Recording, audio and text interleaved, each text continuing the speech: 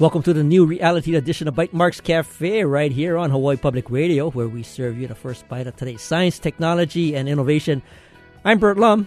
This week, we'll jump right into our conversation about what we need to do to prepare for hurricane season. And, of course, I'd like to welcome David Lopez. He's the executive officer over at the Hawaii Emergency Management Agency, and he's here to talk about the upcoming hurricane season and what we should do to prepare. David, welcome to Bytemarks Cafe. Yeah, good afternoon. Thanks for having me. And David, so tell me, what exactly does an executive officer over at HAIMA do? Well, I'm actually the number 2 person over there, so second in charge, and mostly help run the day-to-day operations of the agency. And then, of course, during emergency, I'm pretty much the right-hand man to our administrator, who is the overall boss, along with our director of emergency management, General Hara. Right. And so I would be really helping out our administrator, James Barros, to, kind of orchestrate the coordination of the emergency. And you've had some pretty good history with HAIMA. You've been there for how many years?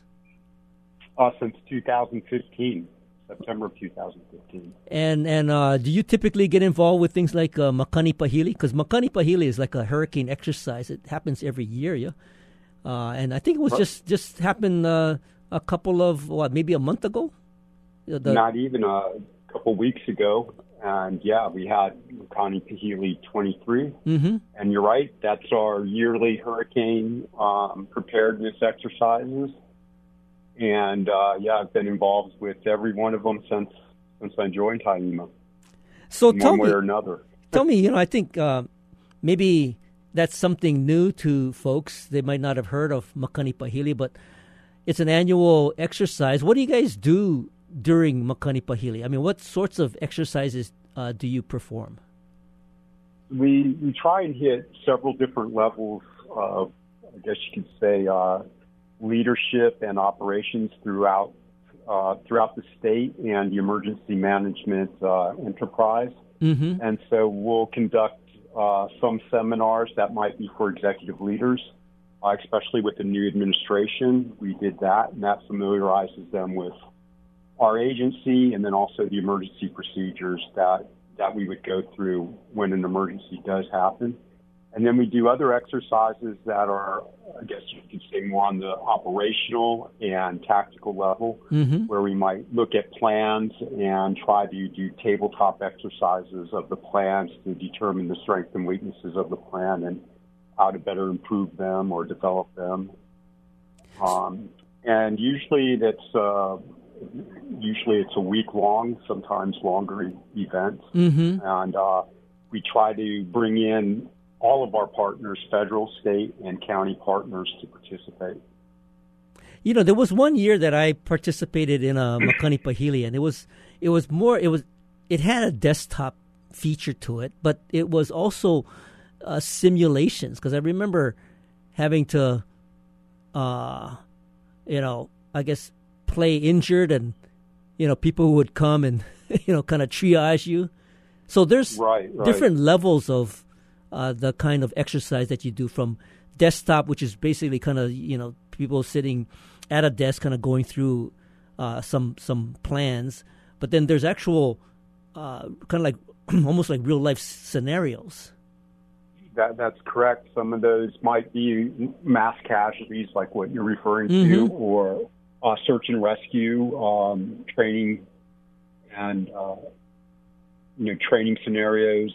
They can run, like I said, we try to do things to encompass the different levels of participants in an emergency. And of course, it doesn't run the whole extreme every year. There's a lot of factors that are involved in that. But we do try to kind of top to bottom run the exercises at some point. And I know for a fact that, the one that I participate in, it was funded through, I think, probably some maybe some FEMA money or federal monies, because it wasn't trivial. I mean, you'd get all kinds of agencies involved, from the neighbor island counties to the state, HAIMA, and then you got the feds at FEMA, and then you also have some of the nonprofits that are also involved with emergency preparedness. Yeah, that's correct. FEMA does fund through grants and other programs a lot of the exercises, and depending on what they're trying to accomplish too, there might be more funding. Right, and also a lot of these exercises, if one of the agencies or even a nonprofit might be receiving a grant through the federal government, they might be required to participate, and so they're kind of automatically incorporated in because it's part of their grant requirements to participate with emergency management, depending on what the grant is and where they would fit in the emergency plan. So that's another way that those exercises are funded and how we get the participants. Well, it's good that there's these exercises just to kind of keep people on point and familiar with what the procedures and process and procedures are. Now, David, what's the kind of like prediction for this year? And I'm sort of starting to hear that this might be a more active hurricane season. Yes, well, we're going to find out the official prediction tomorrow. I believe it's going to air around 10:30 by the National Weather Service. They'll give us their prediction.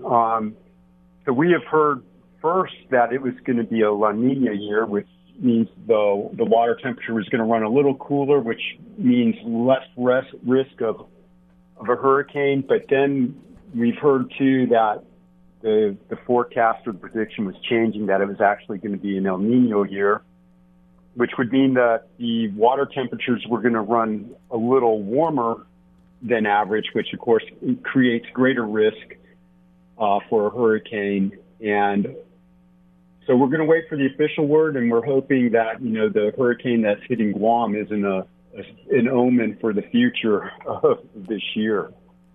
Yeah, and it's I know it's a complex explanation around what changes between like a La Nina and El Nino kind of year.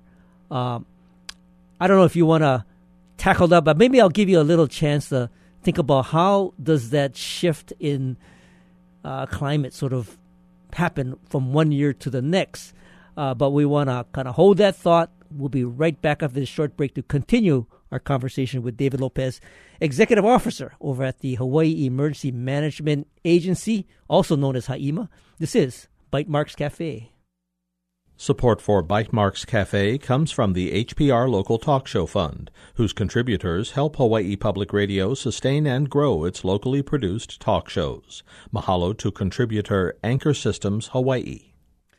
Welcome back. This is Bytemarks Cafe. I'm Bert Lum. If you're just joining us, we're talking to David Lopez. He's the Executive Officer over at the Hawaii Emergency Management Agency, also known as HAIMA. And, of course, we're talking about hurricane season. And, of course, right before the break, we're talking about how maybe initially they thought that this might become another La Nina year, but David, what do you think? I mean, what creates this situation where the ocean warms up a little bit more than people had previously predicted? Well, I'm telling you, I'm no expert in that. I'm not a meteorologist. I know that the National Weather Service, they use several different models. And of course, these different models require different inputs, and so they run these models. There might be other things that could change weather and weather patterns, like heavier snowfalls and melts and so on. And so they put all of these things in all of these criteria that they're measuring into these models, and then look at the models and probably do a significant amount of studying from past events and see what is running closest to the model's outcome, and then try and give us a prediction for the next season. So it is pretty complex, and there's a lot of factors that most of us don't even realize go into trying to determine these type of weather patterns. And I definitively kind of recall last year where hurricane season went by with hardly a hitch. I mean, there was hardly any real major storm that got any kind of media attention. What is the general sense of what might happen this coming year? I mean, are we talking about 2, 3, 4? What are we speculating on the amount of potential storms traversing the Pacific? I don't know. That's what we'll find out tomorrow by the National Weather Service. They actually will put out, kind of a range, like there might be 10 to 15 storms, and sometimes are able to link a category, the size of the storms or a period of time where the storms have the potential to be, of greater strength. And so we're waiting to hear from them. Just like everybody else, they haven't let the cat out of the bag to me yet. Oh, okay. So maybe we're going to have you come back and kind of explain exactly what was conveyed in their models. But even with that said, there is an annual sort of preparedness that we should all start to think about. And I think it was Hurricane Lane that came by, and it got quite a bit of attention, especially when it started to turn. I mean, it went south of the chain, and then all of a sudden it started to turn north, right around where Oahu is.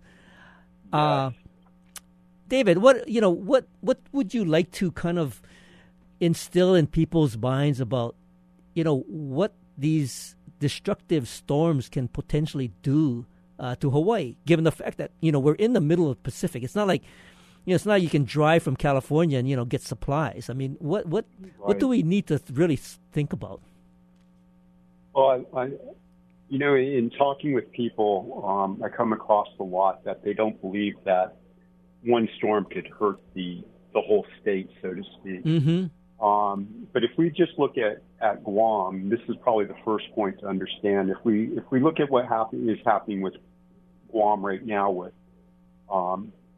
Cyclone Mawar, the defined portion of that typhoon is 400 miles across, and that 400 miles to the state reaches from the east coast of the Big Island to the west coast of Kauai.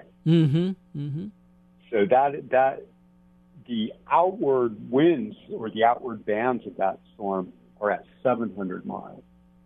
So and Lane similarly was a very big storm that would have encompassed the whole state if it would have continued north, as you were saying. So that's the first point I think that people need to understand, that these storms are big and they have a potential of affecting the whole state. Probably the next thing to understand overall is that Hawaii has developed into what we call an on-demand economy.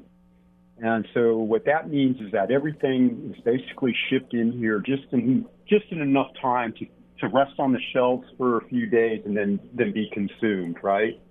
Right. And what that means for us in an emergency environment is that we don't have an emergency surplus.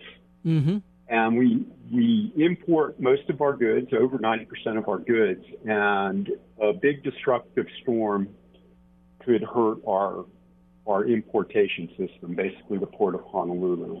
And that's where people need to understand is why it's a good idea and why we recommend to have at least 14 days of food, have a plan, food and water, have a plan to be in a safe place if one of these storms hit, and know how to take care of yourself and so forth. Because as most of us seen, the shelves go empty very quickly when these warnings go out. There's not going to be a lot left in our stores afterward. And, if we look back and we look at what happened in Puerto Rico, we understand that these storms can be incredibly damaging, and they're very hard to recover from, because Puerto Rico, like us, was an on-demand economy, and they lost a lot of their stock in the storm, and so had to come back from zero with damaged logistics chain, no power, and a very limited workforce. Not everybody could get to work. So David, so when preparing for a 14-day surplus, and I don't want to cause a rush to go buy toilet paper, because I'm going to be the first in line. What would you like to recommend? I mean, don't wait for the storms to appear. I mean, just kind of go out and start to stock up on stuff. I mean, and what would you recommend stocking up on? Yeah, that's a great question, and I recommend gradual purchasing of things over the course of time, so it's not a great expense. And if you're really serious about it, there's actually some survival food that you can get that only requires heated water, and it requires no refrigeration, and comes in basically 5-gallon buckets that are easier to store, so you reduce storage space. I know those are all concerns with our population. And, of course, if you don't use it this season, it's good for probably about 10 years, so you get a little return on investment if you don't have to use it. Big return on investment if you do, because most of those meal packages come out to about $2 a meal or so in the long run. Well, the downside to that is that you have to come up with some money at first. So if you can store dry goods, on the other hand, rice and things like that that you can cook very easily and can store for a long time, then those are good options as well. So those meals that you are referring to, that's not your typical, let's say, dehydrated, food packets that you can go buy somewhere. Where would you recommend looking for that? You can go online and look up survival food, and there's a few companies. Wise is one, Patriot's another. So there's a few of those out there. It is a dehydrated food, but it's come a long way since the old days, I guess you could say. So they even have dessert packages now, so you can get blueberry cheesecake if you desire. Oh. But yeah, there's a lot of options out there that we can, people can find as means for emergency food. Now, and I would also suggest iodine tablets, because then you can purify your own water, even if if things are so bad you have to catch water. Yeah. Like rain catchment and so forth, you can purify your own water very easy that way. Yeah, I'm going to be. I think I probably need to look up how much iodine do you need to put in, let's say, per gallon. Yeah, well, you get tablets, and it'll tell you exactly 2 tablets per liter of water. Yeah. Okay. Got it. Yep. And David, I'm sure everybody out there is asking this question. I mean, how much? How long will Spam last if you got it on the counter? I don't think very long. I'm not really sure, to tell you the truth, but the thing is, with any type of perishable goods, over time you start running into other problems with contamination. And it's another worry in a distressed environment like what would we be talking about when you have limited power, limited ability to cool and store things, and over the longer you're in that environment, the greater chances of other types of contamination and food poisoning and becoming sick with other sanitary issues and things like that. But that's also a concern too, is your waste products and rubbish that's built up, and you're not going to have the standard trash removal and so forth. So the longer we're in this type of recovery state where we don't have the normal infrastructure operating the way that we're used to, the greater the chances of these other ailments coming. And again, every time we have groups of people getting sick, then that's our workforce, and it's going to take away from our recovery. Yeah, no, good point. I do want to kind of get into a little bit more about how what else should we consider in terms of just having on hand. So we'll hold that thought. We'll be right back after this short break to continue our conversation with David Lopez. He's the executive officer over at the Hawaii Emergency Management Agency. This is Bytemarks Cafe. Support for Bytemarks Cafe comes from the HPR Local Talk Show Fund, which helps Hawaii Public Radio sustain and grow its locally produced talk shows. Mahalo to contributor PCAT, Pacific Center for Advanced Technology Training. Welcome back. This is Bytemarks Cafe. I'm Bert Lum. If you're just joining us, we're talking to David Lopez. He's the executive officer over at the Hawaii Emergency Management Agency, and we're talking about what you need to, look at getting to prepare and be ready for that next big storm. And David, we're talking about some of these survival foods, and I will definitely take a look at that, because you made a good point. I mean, you don't know when this is might happen. You might decide to buy some stuff, and a whole season might pass, and then what are you going to do, right? You might have some really old canned goods lying around. And some of the survival food, at least it has a longer shelf life. So I think that's a good recommendation. And David, in terms of water, right? Because water is a very key element that we need to make sure we have on hand. I mean, what would you suggest we store? I mean, is there a amount? How many gallons per day per person?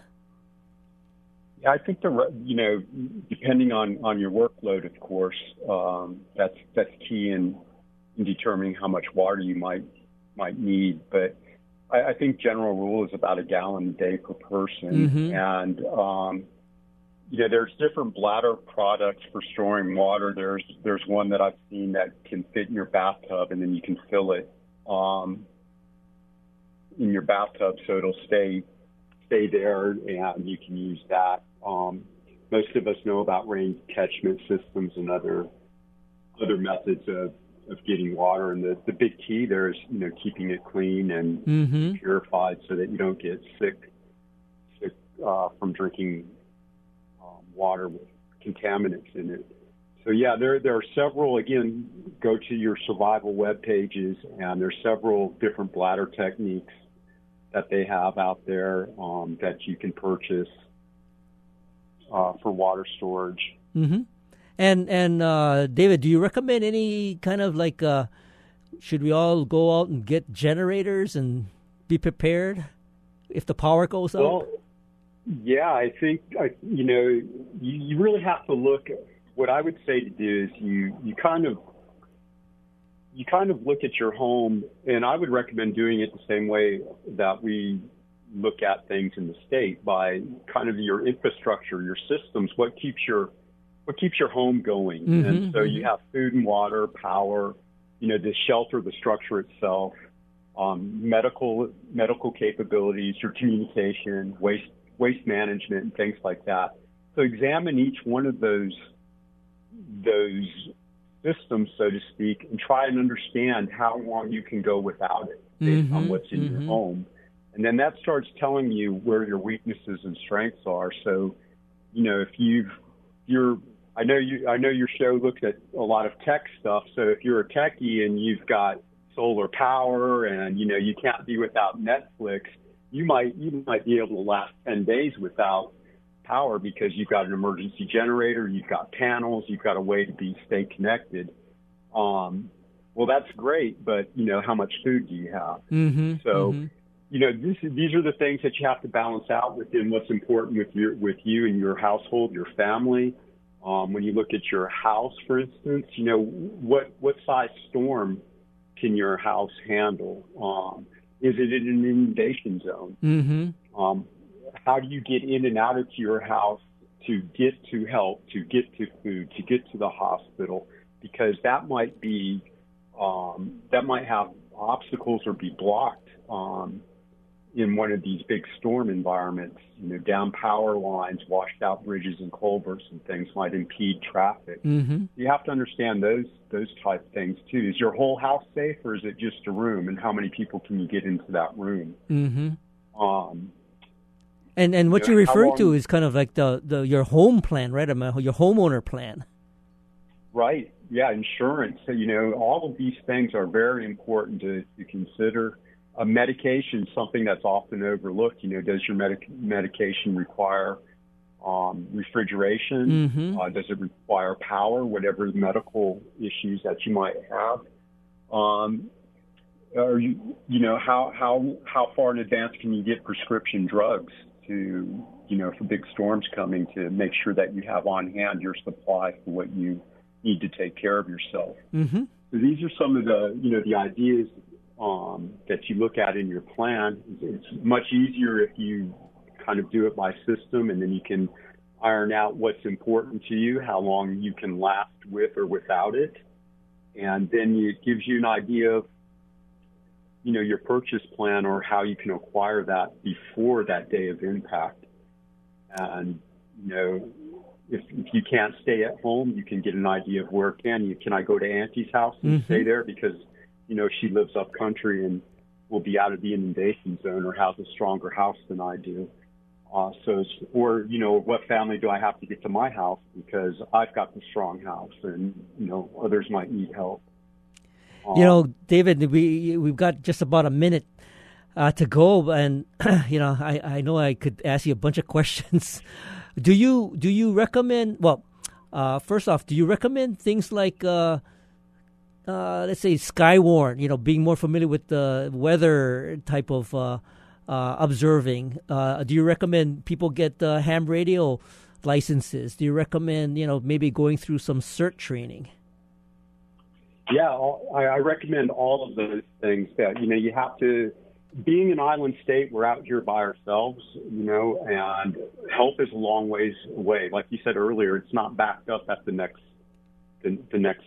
state borderline. That's right. And so we have to take part in our own rescue, and anything that you can do to make you and your community more resilient, first aid classes, anything like that, the CERT training, going and talking to your county emergency management agency and representatives. Well, David, we're going to have to... all great things to do. Thanks, David, and we're going to have to end it there. David Lopez is the Executive Officer at the Hawaii Emergency Management Agency. And, David, I want to thank you for joining us today. Hey, thank you for having me. Appreciate it. And thank you for listening to Bytemarks Cafe. Join us next week when we'll get the latest update from Mana Up. If you miss any part of this edition, you can find the podcast of tonight's show on bytemarkscafe.org. Our engineer is David Chong. You can catch us on HPR One every Wednesday or anytime via the HPR app or your favorite podcast application. You stay safe. You stay awesome. We'll see you next week on another edition of Bytemarks Cafe.